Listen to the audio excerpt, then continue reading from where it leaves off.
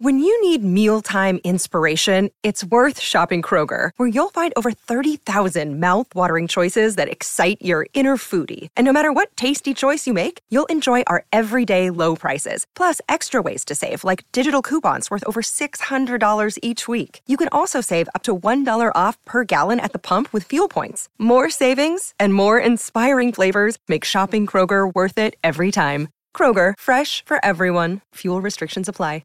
Another day is here, and you're ready for it. What to wear? Check. Breakfast, lunch, and dinner? Check.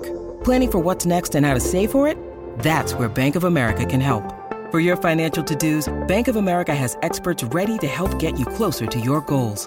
Get started at one of our local financial centers or 24/7 in our mobile banking app. Find a location near you at bankofamerica.com/talktous. What would you like the power to do? Mobile banking requires downloading the app and is only available for select devices. Message and data rates may apply. Bank of America N.A., member FDIC. We would be honored if you would join us. Hey guys, how's it going? Tonight's episode felt much shorter due to all the action. Now I know many of you might say that there was a lot of filler tonight, but I hope after this breakdown you'll see some of the really important elements shown in tonight's episode that you might have glossed over. And if not, well great, let's touch up on some things. As we see the planet Raxus, which we saw in the Clone Wars, mind you, when Ahsoka escorted Padme on a mission, this was the one where Ahsoka met Lux Bonteri. That episode showed us the similarities of Lux and Ahsoka despite them being on opposite sides of a waging war. And this episode does something similar, somewhat. So we see with the Empire now taking over the planet that they're really starting to enforce their regime over the galaxy by establishing a new set of laws for this planet. Clone troopers standing around citizens to control the crowd should anything happen. As the senator takes the podium, he does what's right and tells his people that the Empire will not oppress them and that they are the invaders, and the fight back against this unlawful act is what must be done.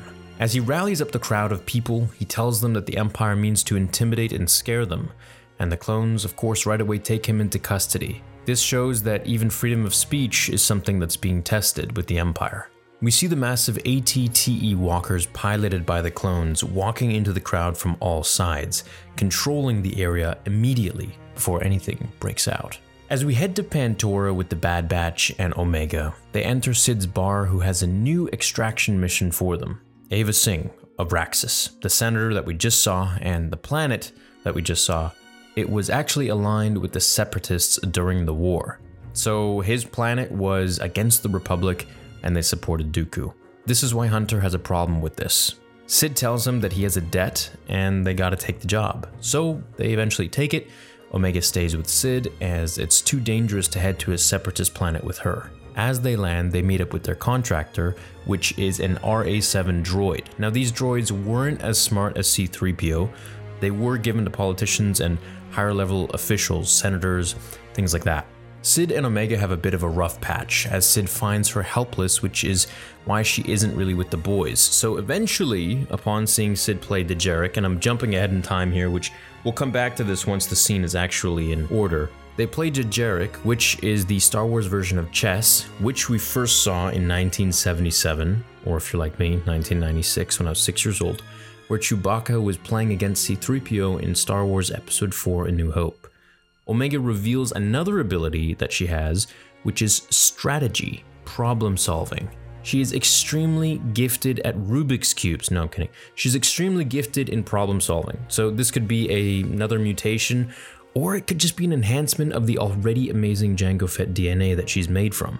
Now, Jango was not only good at war and killing Jedi with his bare hands, but he was unbelievably calculating and strategic. This is a direct inheritance of skill from her so-called father. Back on Raxus, the Bad Batch make their way through the other clone troopers, their brothers, to get to the senator. This whole episode really doubled down on the fact that the Bad Batch are that much better than regular clones. Now, if all the clones during the prequels were essentially the Bad Batch or had the same abilities, then the entire war would have been over in no time, and I'm pretty sure Anakin would still be a Jedi. Now that's another fanfiction and what if for another time. So don't let me forget that one. I want to do that one.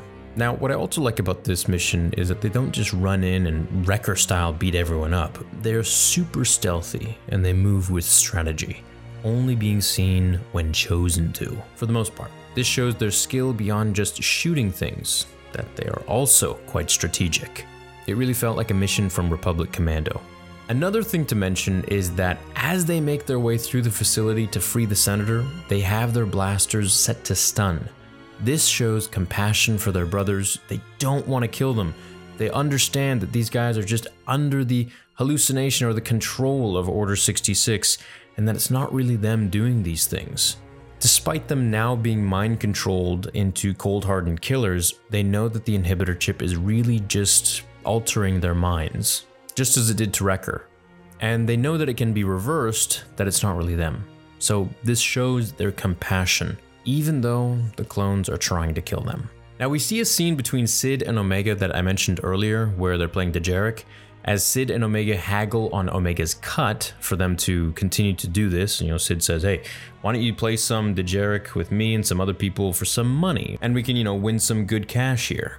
Sid offers her 30, Omega returns with 60, and Omega is really starting to show some muscle. She's hustling a little bit, so this is pretty fun to see.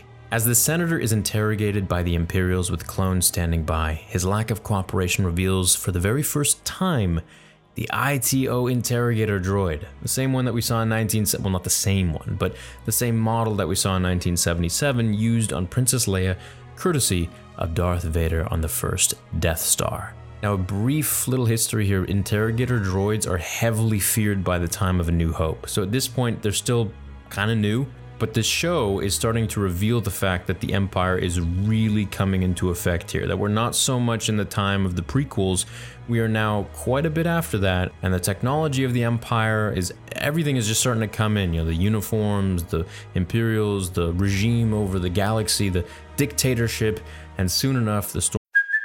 Hey, it's Kaylee Cuoco for Priceline. Ready to go to your happy place for a happy price? Well, why didn't you say so? Just download the Priceline app right now and save up to 60% on hotels. So whether it's Cousin Kevin's Kazoo Concert in Kansas City, go Kevin, or Becky's Bachelorette Bash in Bermuda, you never have to miss a trip ever again. So download the Priceline app today. Your savings are waiting. Go to your happy place for a happy price. Go to your happy price, Priceline. Stormtroopers. Now, how these droids would work is they would inject the target with really anything the Empire wanted, but typically it was something that would make them more susceptible to pain, lowering their pain tolerance and finding the weakest and most painful points on their bodies to attack for hours, until they revealed certain information. They also recorded everything that was going on. The Bad Batch throws some smoke bombs, stun everyone but the Senator, and escort him out of there. The rest of the escape is just the Bad Batch outwitting the clone troopers in every imaginable scenario. I mean, I can go into every single scene, but honestly, it was just pretty cool. They just beat up everybody, and they went in there strategically, and they did everything that they could to get the Senator out of there safely. No matter how uneven the odds, even when ATTEs were shown right up into their face, they knew how to dismantle them and get past them. The Bad Batch proved that they are simply that much superior compared to the regular clones. Even just the few of them against all of these clones were far more of a match than the clones could handle.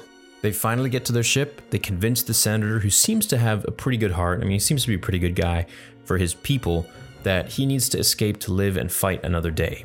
The show is literally Pixar quality at this point. I'm feeling the shadows, the music, the lighting, the graphics. It's all on another level here. Now, I thought Season 7 of the Clone Wars with Darth Maul fighting Ahsoka was pushing the bar, but this really keeps taking it to new heights every single episode. As they head to Pantora, they see Omega and Sid playing Dejarik against a huge crowd of spectators for easy money. This shows, to me at least, how advanced Omega's mind is compared to not just the humans, but all different species, including the Pantorans, who this one is not a Chiss, he's a Pantoran. And fun fact, this is also the same species that George Lucas played in his little cameo, or his little Easter egg in Revenge of the Sith. I'm gonna leave it up to you guys to figure out which scene in Revenge of the Sith he was, and I want you to tell me the name of his character in the comments right now. If you're still here, let me know if you know that, because that's a real sweet Easter egg. Not too many people know about it, and even less know his actual name. So she beats everybody, including all the aliens, in the strategic game of space chess called Dejarik. And Sid tells them that she's a natural and that she's never seen anyone like this. So clearly this tells us that there's much more to Omega than just being Boba's sister. She could be force sensitive, she could be able to have Jedi reflexes and see things before they happen, you know, sort of thing, but I really don't think that she is force sensitive. If she is, that'd be really cool, but I think she's just extremely intelligent and extremely witty and extremely empathic. She also paid off the entire debt to Sid, so now the Bad Batch and Omega can head off on their own adventure, as it's been about 6 episodes of Sid and her bar. So frankly, dude, I was getting pretty tired of this. I'm glad we're moving on.